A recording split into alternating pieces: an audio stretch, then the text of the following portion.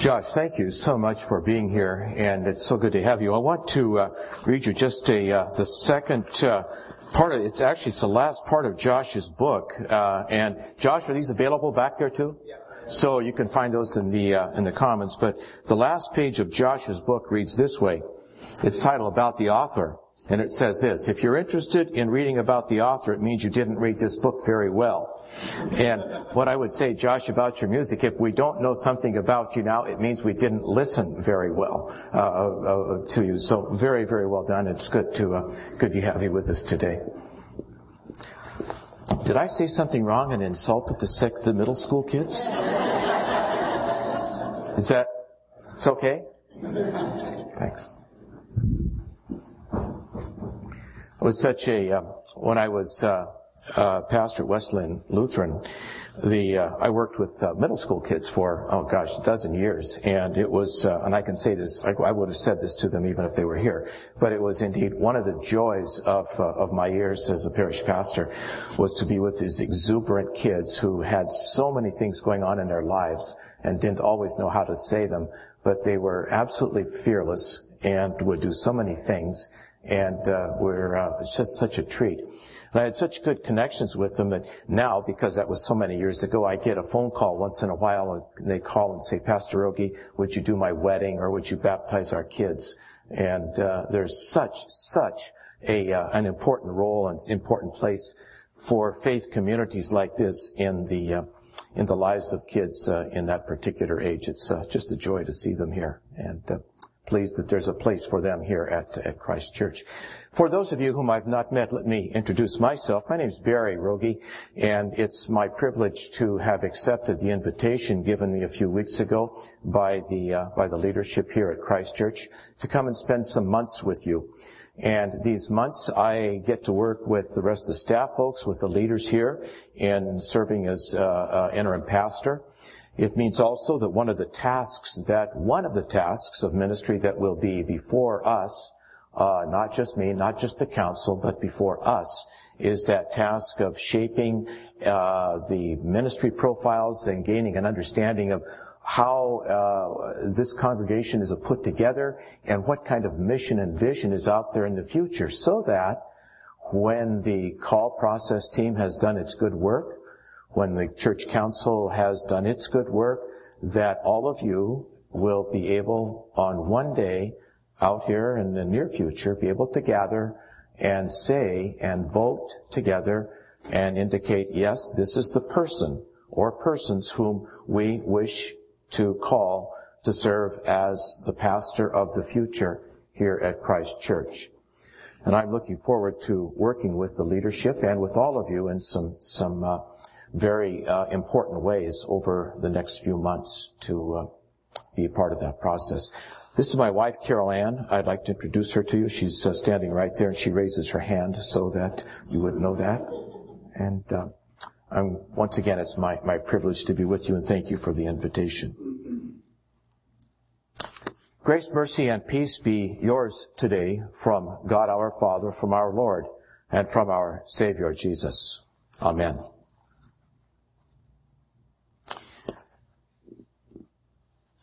I had mentioned last week, and Chris referred to it once again as we began this morning, the metaphor, the analogy, the illustration that I'd like to ask you to be patient with me in using and thinking about for over these 3 Sundays, this being the middle of these 3, is this.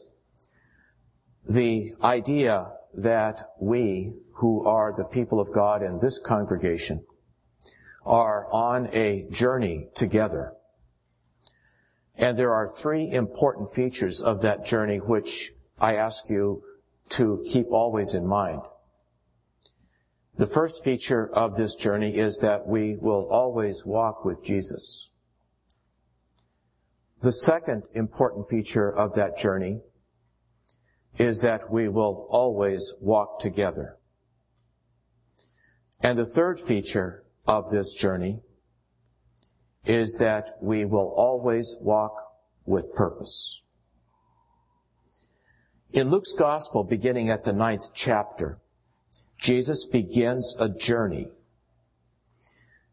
And that journey, according to Luke, is this, that Jesus is walking toward Jerusalem. And along the way, there are numerous encounters that our Lord has with a wide variety of people, and Jesus does some of his most compelling teaching as he and his followers, make their way to Jerusalem, where, of course, we know that Jesus will face suffering and death, and where the glory and the power of the resurrection will be disclosed. So today's reading, the one to which I would call your attention, is the 9th chapter of Luke. The verses are 57 through 62, and please, now you can follow the reading, hear these words. As they were walking along the road, a man said to him, "I will follow you wherever you go." Jesus replied, "Foxes have holes and birds of the air have nests, but the Son of Man has no place to lay his head."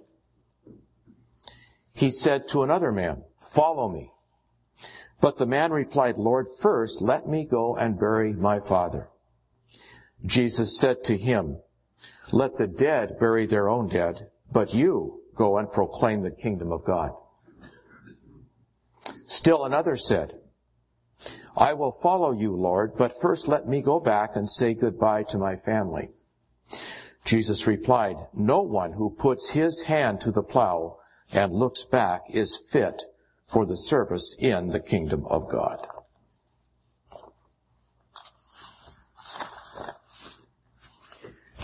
There are 3 conversations that take place in this short reading. 3 encounters between Jesus and 3 men. 2 of these people with whom Jesus has the conversation, 2 of them have voluntarily stepped forward and have said, "I will follow you. I will follow you wherever you go." One of them, the man named in the middle section, is identified by Jesus and is invited to follow Jesus and participate in the journey. And you heard in each of these instances when the conversation happens that each of them had some reason why it would not be possible to follow Jesus immediately. And you probably conclude from reading and hearing this story that there is always with Jesus in his invitations a huge sense of urgency. That if something was worth doing later, it's more important that it be done now. And so in this first instance, when the man says, and maybe some of you have done this, have you ever volunteered or said something impulsively and that you kind of wish you hadn't gotten yourself into? I suspect some of you have. And I think that might have been the situation with this man. He proclaims rather extravagantly these words, "I will follow you wherever you go." And Jesus then replies, "Birds have nests, foxes have holes, but the Son of Man has no place to lay his head." And immediately Jesus stakes out the territory and lets him know, and everybody else who hears this, that if you want to follow Jesus these days on this journey that will take you to Jerusalem, know that we do not stay at the Marriott. There is no we are dependent on the hospitality of other people, and if you're prepared to sleep and to stay and depend on the graciousness of other people, then that's what you're going to be into if you want to follow me. But sometimes impulsiveness, even to follow Jesus, gets in the way.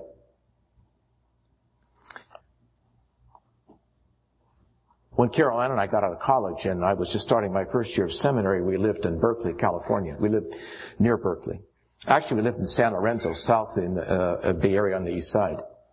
Carol Ann was teaching school down there, and one evening, the pastor of the church where Carol Ann was teaching and where we were members, had invited a man to come and talk with the congregation, and his name was Will Hertzfeld. He was an African-American man, He was a Lutheran pastor, and he was the pastor of a small little church up in Oakland, up on Telegraph Avenue. And he'd been invited to come down to the church where we were members in order to speak to the council. And one of the reasons he came to San Lorenzo was the fact that in those days, San Lorenzo was not an integrated community. It had a reputation as being a place that was very, very hostile to people of color. And so Will came down and spent this evening, and everybody there was mostly understanding of his message, and I don't think everyone heard his message very, very well. But his message was this, and he didn't come down there in any way to condemn people. He simply said, we cannot allow and cannot continue this business of racial segregation and separation, even the most subtle kinds. And he gave a number of examples of that.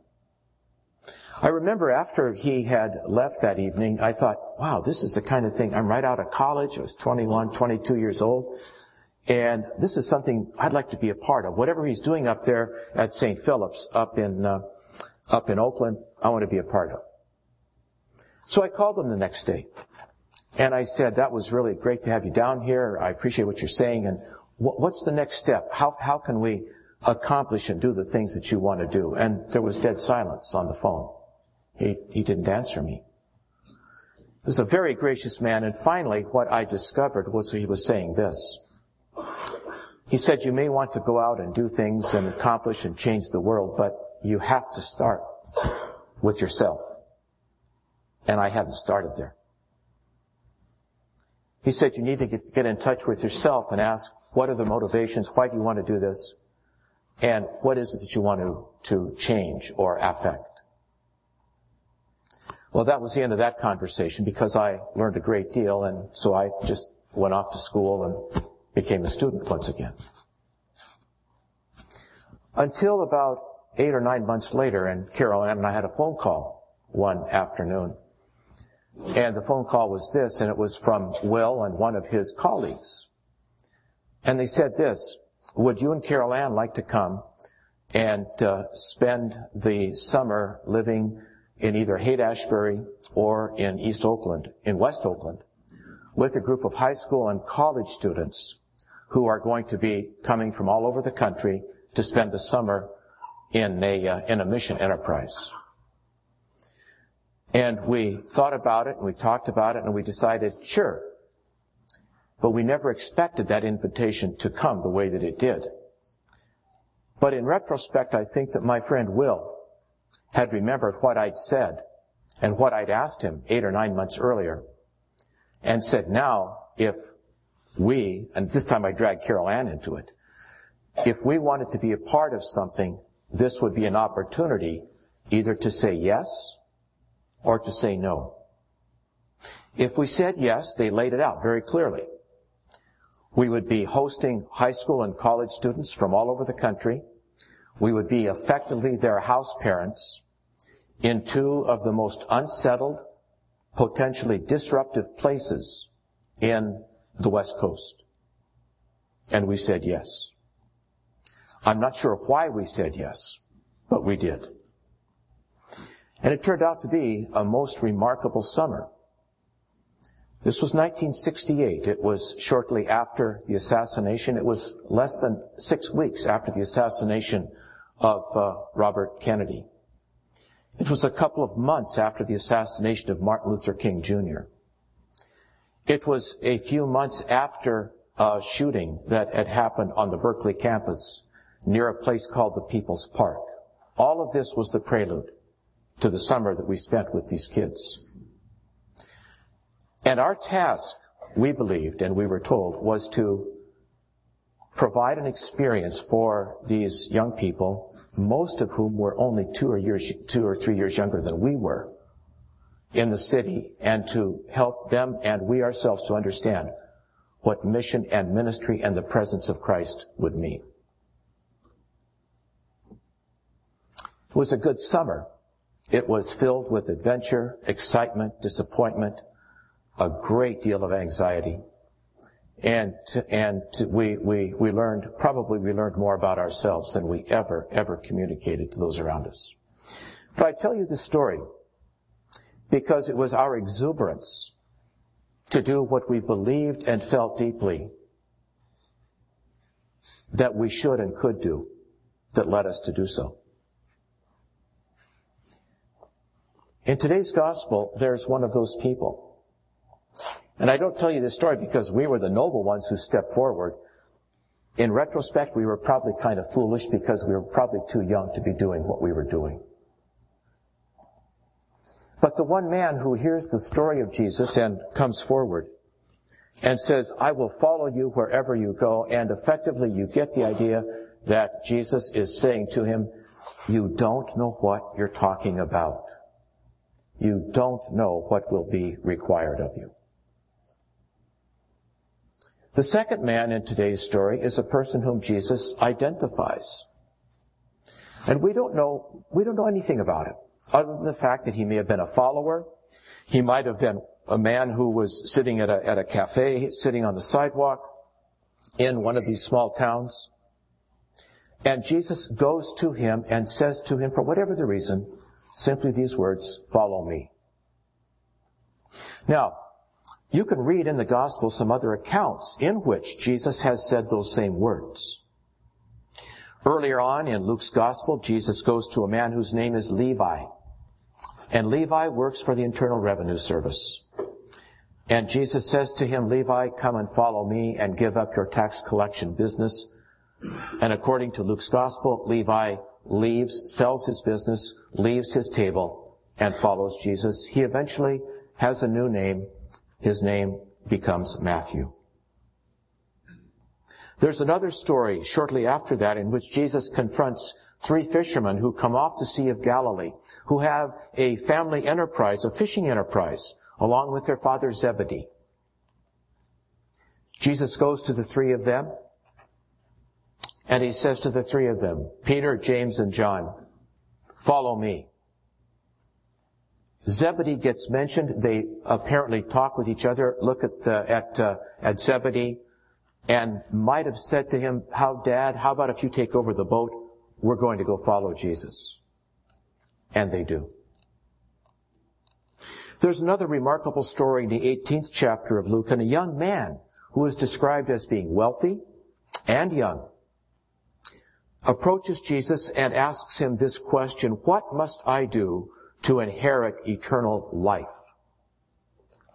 And Jesus replies to him in this way, all you need to do is this, sell all of your possessions, give everything that you have to the poor, all your money, and come and follow me. And it's one of the few places in the Bible where we have a commentary about the man's reaction. Depending on the translation, the word is this. The man looked either forlorn or sad because he had great wealth. Jesus goes on to offer some comment about that, but I get the idea that this man did not follow Jesus in that particular way. I've used this metaphor for the time, I wanted to mention that for the next, these 3 Sundays, before we begin the series on James, of again asking you to think with me about the journey on which we as a congregation now find ourselves, with Pastor Bob having resigned a little over a month ago. And that journey will and must keep those 3 concepts in mind. We must go with Jesus, we must stay together, and we must do this journey and walk always with purpose. I mentioned as well last week, and I would remind you again, about those categories that might be helpful for those of us who are walking together. All of us are tourists. All of us are tourists. We go and we hear, you came to church this morning, you sang, you participated, you observed what was going on, and then you get to make a decision. Every Sunday, or every day of your life, you get to make a decision. Do I want to go to the next level? Do I want to become more than a tourist, more than a spectator, more than an observer of what the community of faith and the life of faith is about? And I have two words to describe where that next level might be. You could become a disciple, and that's biblical. Because remember, those who followed Jesus included a large number of people. I think of them as tourists, going with Jesus because they like it. But there was a group of disciples, a dozen of them, who formed an inner group, the people who are named so frequently in the Gospels. And then there was another smaller group of folks who were the closest to Jesus, Peter and Andrew and James and John, with whom our Lord frequently consulted. I think of them as the pilgrims who knew exactly what they were doing, how much hardship lay in front of them, and wanted to be with Jesus on that journey. And so this journey that we get to be on together will mean that the invitation is extended to everyone to participate, to be engaged. And I hope that many of you would decide, because there are many avenues to do this, many methods, some of you would decide, this could be the year of my discipleship, where I could learn more about myself, I could learn more about God, and more about Jesus. Some of you may determine, I've got time, I've got energy in this coming year to notch it up to another level. Because there are so many ministries in the life of this congregation that require pilgrims. That is, people with purpose to continue on that journey. I'd like to mention two of those that you'll hear more about, you are hearing about literally today. The first is this.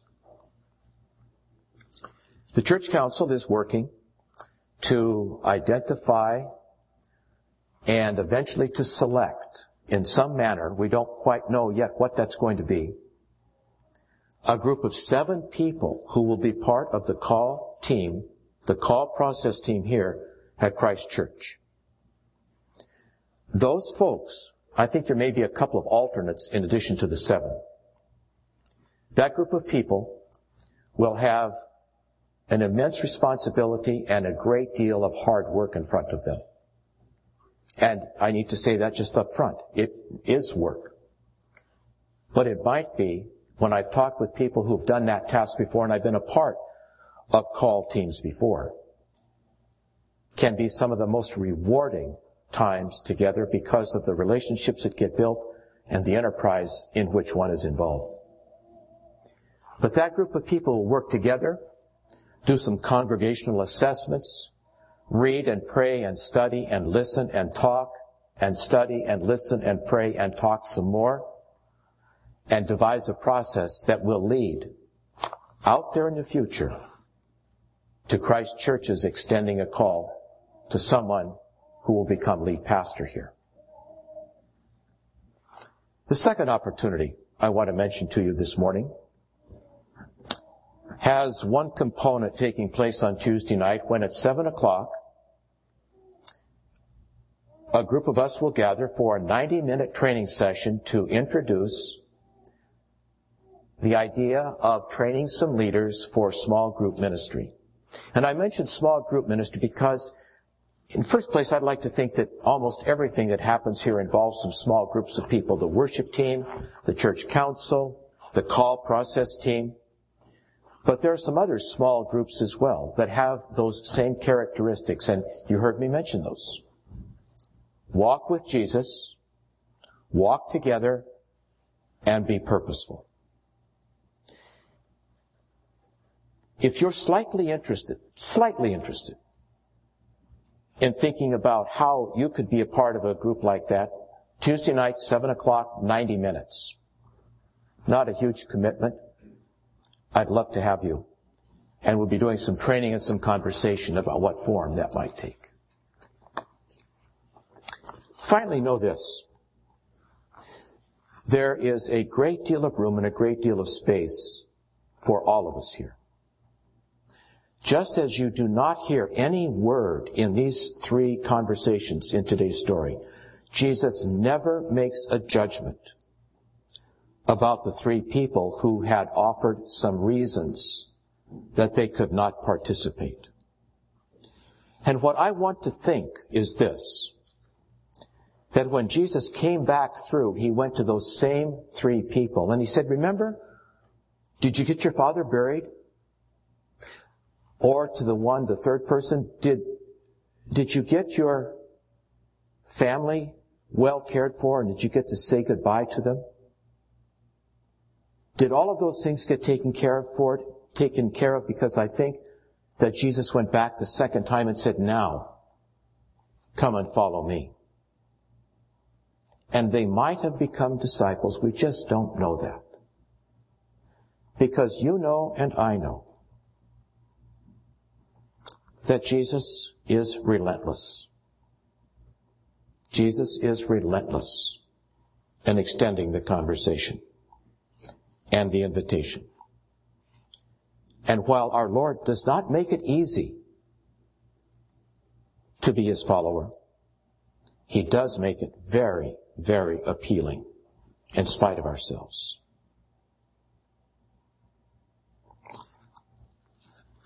There are a number of journeys that each of us is on and could be on. Right now, the one I ask you to spend some time with is this journey. The one by your very presence here today, you've decided has interest and appeal and value. You'll be hearing more about that, about the conversations that also accompany them along the way. Please join with me in prayer.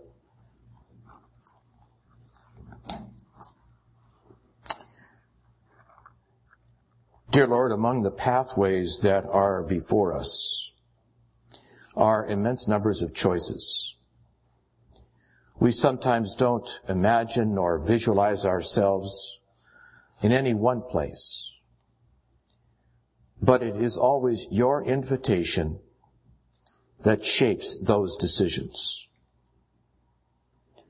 So we give you thanks that you continue with a relentless effort and energy